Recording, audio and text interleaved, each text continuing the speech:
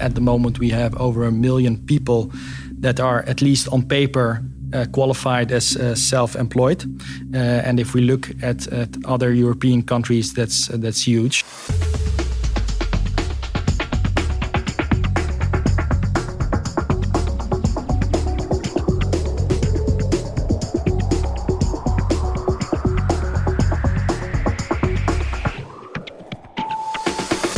Welcome to Loyens & Loeff Now. In this podcast series, we explore the legal and tax consequences of major trends and current events. What's happening? Why should I care? And how does it affect my business? Today, we're taking a closer look at the workforce of people working for digital economy platforms such as Uber and Just Eat Takeaway. There's been a lot of talk and legal cases about the qualification of these workers' employment situation, and the outcome has serious impact on both the legal and the tax side of things. We'll be discussing this with Ralph Farrugia, who's a Senior Associate Tax Advisor with the Employment Taxes and Employment Law Practice Group, and Yusuf Al-Hachawi, who's a Senior Associate and Legal Counsel within the same practice group. Ralph and Yusuf, welcome. Thank you, Janet, and thank you for having us. Indeed, thank you. All right, Ralph and Yusuf, let's have a listen to what all the fuss is about. The Supreme Court has ruled that a group of Uber drivers must be treated as workers rather than self-employed, a decision which means they could be entitled to a minimum wage and holiday pay. Conor, just to be clear, you're talking about people who work for platforms like Uber and Deliveroo. So we're saying that for firms in that position who use self-employed labour, they should be guaranteeing that the people that they're giving this work to are getting at least the minimum wage. 2 former executives for Deliveroo have been given suspended sentences in France. A court ruled that they abused the freelance status of riders working for the UK takeaway delivery platform. So, we've all heard about people working at digital platform economies who are taking on their employers, sometimes via trade unions, regarding their employment status. So, Yusuf, what's going on exactly? Yeah, indeed, as you rightly mentioned, at times it's individuals that take on their employer, as they argue, but at times also via trade unions. And what it's about, it's a discussion about whether the people working for these digital platforms are independent workers, as set out on paper, or actually employees. In short, if they are self-employed persons, this would mean that they do not have all the employee benefits and protection, but more freedom. However, if they would qualify as employees, that would mean that they fall within all rights and obligations that follow from the Dutch law, including dismissal law. So that means that the tax consequences for each of them are different. Is that right? Yeah, also the tax consequences, but also the civil law consequences, because an employee has a certain protection under Dutch employment law, which is quite extensive, also compared to other European countries. And if you are a self-employed individual, all those special rights under the Dutch employment law do not apply. So it's both from a civil law and a tax law perspective, of the essence, whether you qualify as an employee or as a self-employed individual. And on the tax consequences, Ralph will tell us more, of course. So there are legal implications there, tax implications there for companies and for those who are working for them. But what's the bigger picture, Yusuf? Yeah, indeed, there is a bigger picture. Of course, we have the company and the individual themselves as involved parties. But it's actually a broader discussion in the Netherlands because at the moment we have over 1 million people that are at least on paper qualified as self-employed. And if we look at other European countries, that's huge. And the question is whether indeed all those individuals qualify as self-employed individuals, or whether actually, if we look at the facts and the circumstances, a large part thereof are actually employees. And that qualification, as I said, does not only have implications for the individual and the company, but also, if we look at it more in a more broad sense, for example, on how many social premiums are paid, because social premiums are paid by employees, and thus how the entire system of solidarity works in the Netherlands. Other potential involved parties are, for example, pension funds that rely on the payment of pension premiums, which also depends on whether or not an individual qualifies as an employee. So it's, I think, a discussion that has a far more reaching impact than solely the individual and the company. So who are these about million people then that we're talking about? Well, on paper, self-employed individuals, but there is the expectation is that if you would look at the criteria that apply to an employment agreement, that you would question whether that indeed all those 1.1 million self-employed individuals indeed qualify as self-employed individuals, or whether a large part thereof actually, if we look at the criteria of an employment agreement, qualify as an employee. But about 1 million people don't work for digital platforms. No. So this indeed. So this doesn't. The 1 million people are not linked entirely to digital platforms. So it's a much larger discussion. But the digital platforms provide for an extra dimension, because the qualification discussion is already a difficult discussion in the classic form of an employee or employer relationship. But because of the digital platforms add an extra dimension in the sense that it works from a distance with an app and monitoring, which makes the assessment of whether an employment agreement applies or a services agreement applies even more difficult. So looking at the detail of these digital platforms and their relationships with the people they employ in some way, what are the specifics that the courts are looking at to make decisions about whether they are employees or not? Yeah, so Dutch employment law provides for the criteria that are required in order for a contract or a working relationship to be an employment relationship, in the sense that an employment agreement exists. And those courts will assess whether wage is paid, so whether salary is paid, whether labor is performed, and whether there is a sense of authority. So if those three criteria are met, you have an employment agreement by operation of law. So that's not something that the individual and the company could decide otherwise on. It's something that follows from the law, even if you write something else on paper. And for that assessment, the courts apply a so-called holistic assessment, which basically means that you look at all circumstances of the case and the actual way in which, the activities are performed are decisive, and not what has been written down on paper by the parties. So the intention of the parties is not decisive, and that has also been recently confirmed in 2020 by the Supreme Court. So things that are, for example, checked by the courts is whether the individual receives typical employee benefits, for example, holiday allowance, holidays, whether continuation of salary applies during sickness, the level of freedom the individual has in performing his activities, whether the relevant individual also has other companies he performs work for or not. All those circumstances together should result in the assessment whether or not a level of authority is likely.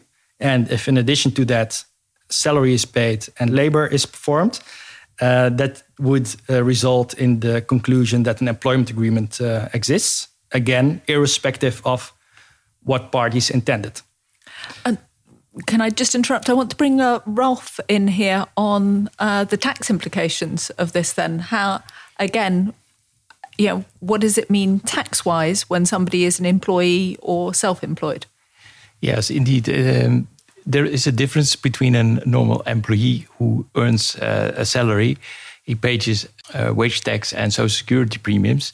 But when you are working as a self-employed person, you only charge VAT, and wage tax or income tax is paid by yourself. Besides that, it gives you a more advantage that you pay less taxes and social security premiums in respect to a normal employee. So it's a benefit for the self-employed person to work this way. And on the other hand, the one who contracts you pays less money for your services. So there's been a lot of talk recently. There's been a case. Uber's had a ruling against it, which I believe they're now appealing. Can you just run through that for us, Yusuf? Yeah, of course. I think Uber is a good example in which you see the assessment of the 3 criteria that make it whether or not a certain relationship qualifies as an employment relationship or not, are assessed within the context of a digital platform. So the courts looked at the criteria, so salary, labor, and authority, whether or not these were met. And the courts actually quite easily reached the conclusion that labor and salary are the case because the transportation of passengers qualifies as labor. And in return, Uber pays salary to the Uber driver.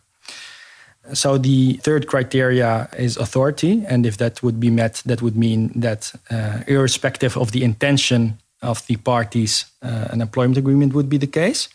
And ultimately, the courts reached the conclusion that indeed also a level of authority was the case. And to that end, for example, the fact that the Uber driver needs to accept the terms and conditions of the Uber app was deemed relevant, but also the fact that a certain algorithm provides for the route to be followed by the Uber driver and the price of the ride, but also, for example, the fact that drivers are rated on the basis of the Uber app and that declining rides is not without consequences.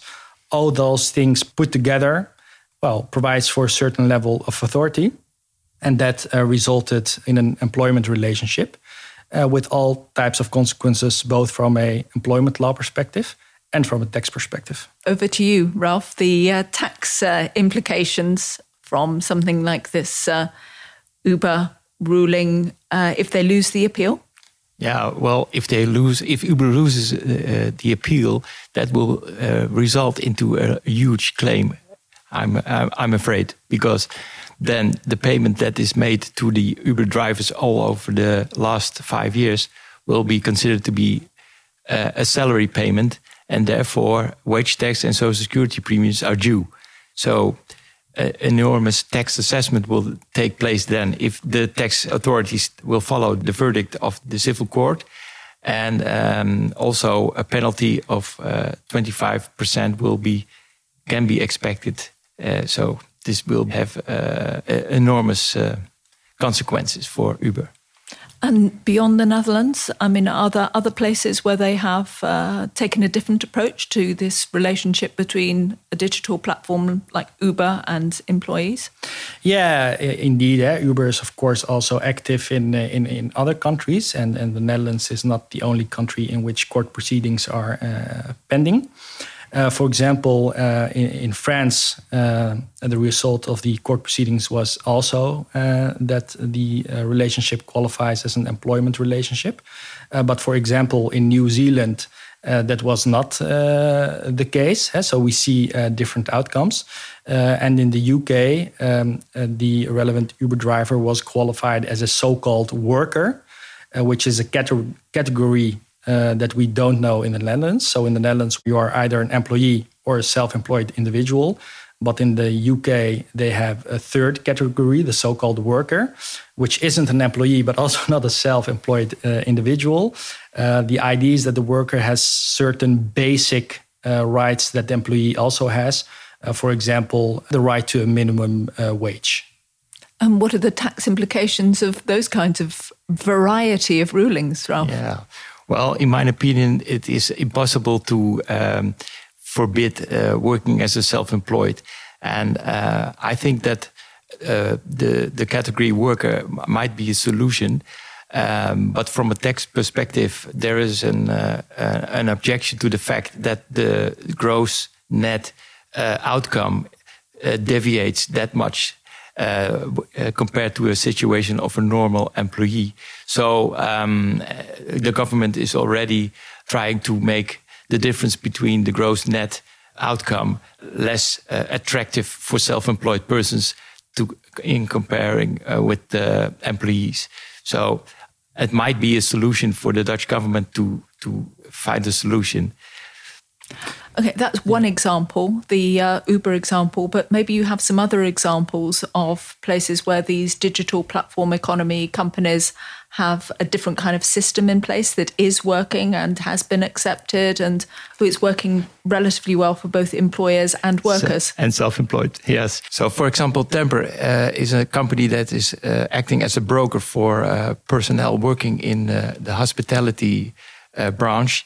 And they managed to have a ruling with the tax authorities in the way they work and operate between the self-employed persons and the contracting companies. And as long as you have an agreement with the tax authorities, then from the tax perspective, there is no danger that a tax assessment will take place after years, because we have an agreement. But of course, every party will have to stick to the agreement, and that's a condition that has to be met. But so far, we noticed that the tax authorities agree with the way Temper has it managed. And you started off, Yusuf, by saying that there's a very high number of self-employed workers in the Netherlands in comparison with the rest of Europe. But let's compare ourselves maybe to some other parts of Europe. How do we stand on these digital economy platforms, Netherlands versus the rest of Europe? Yeah, so the Netherlands is, of course, not the only country that experiences an increase in digital platforms. It's something that we see across the whole of Europe. In the EU alone, more than 500 digital platforms are active, with more than 28 million platform workers. So you could imagine that, also on a European level, it might be helpful to have some kind of framework standard about, working conditions and the rights of platform workers. Is there? Well, there is at least a proposal pending, and the idea is that those proposal would result in a directive providing for those basic rights.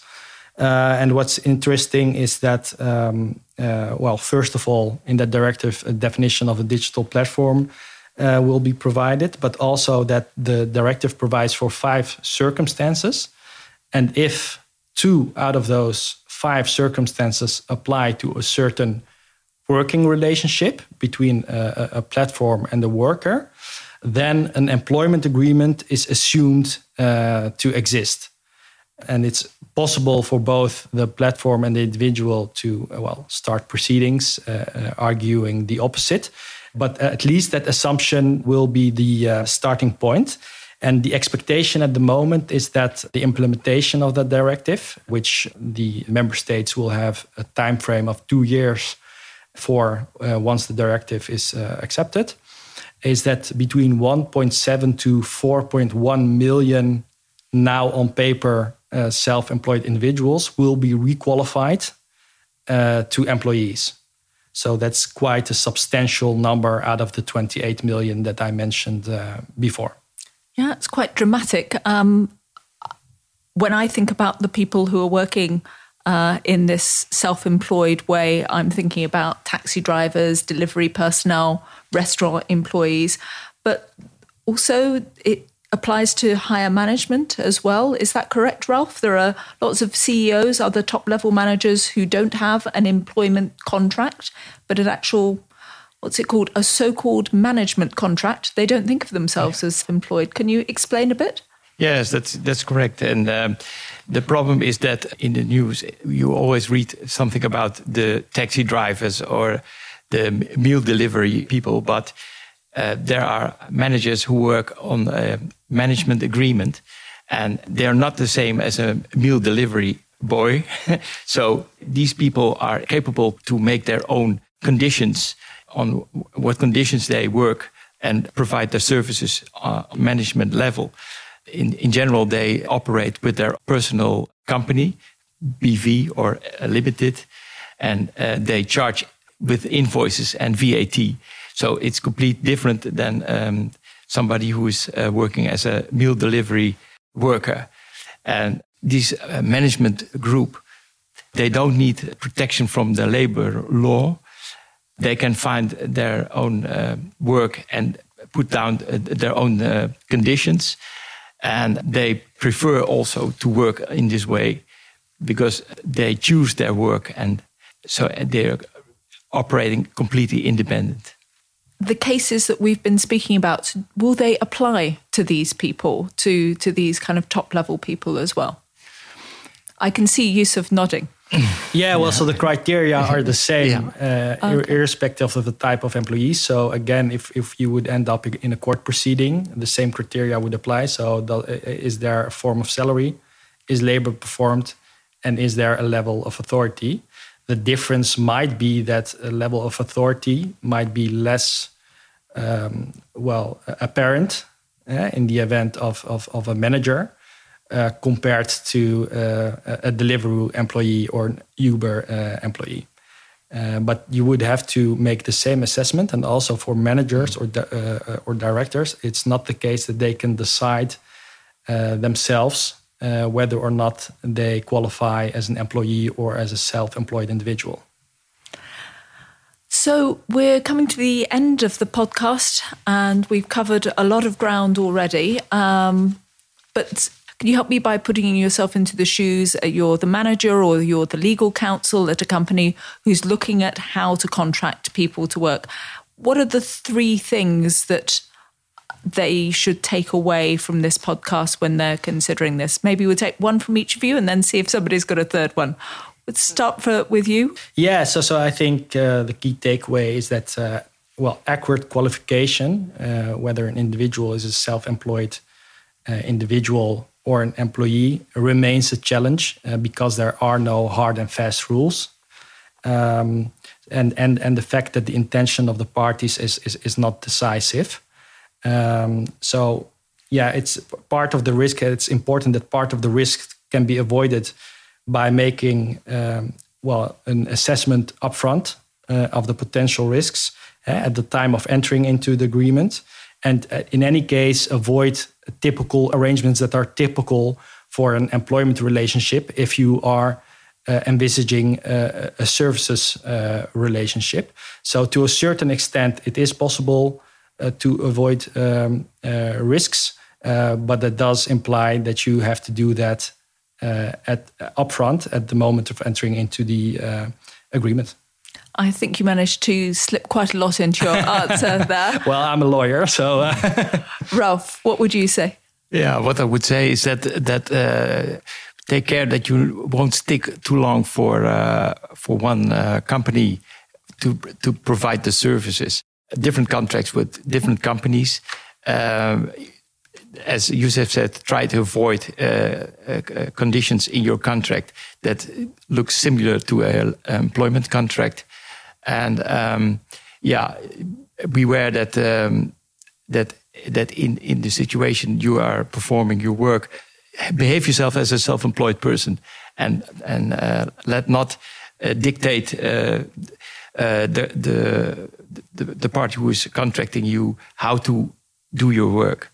And it's very simple in a way, but if you think about what the purpose could be, then you can adapt your way of working and avoid tax claims. Yeah, I think that's an important point that Ralph makes. Ultimately, it will be decisive how the activities are performed in practice and not what parties have written down. So it's of the essence that how the activities are performed in practice corresponds with the arrangements on paper, because that's what the courts will look at as part of their assessment. Yusuf and Ralph, thanks for coming on the show and sharing your insights on the qualification of workers for digital platform economy companies.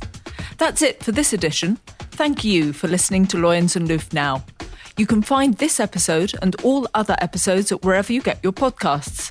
Please view the show notes for a direct link to the digital economy page at the Loyens & Loeff website to get even more in-depth knowledge about the legal and tax implications of employment contracts, or to get in touch with Ralph and Yusuf. Bye!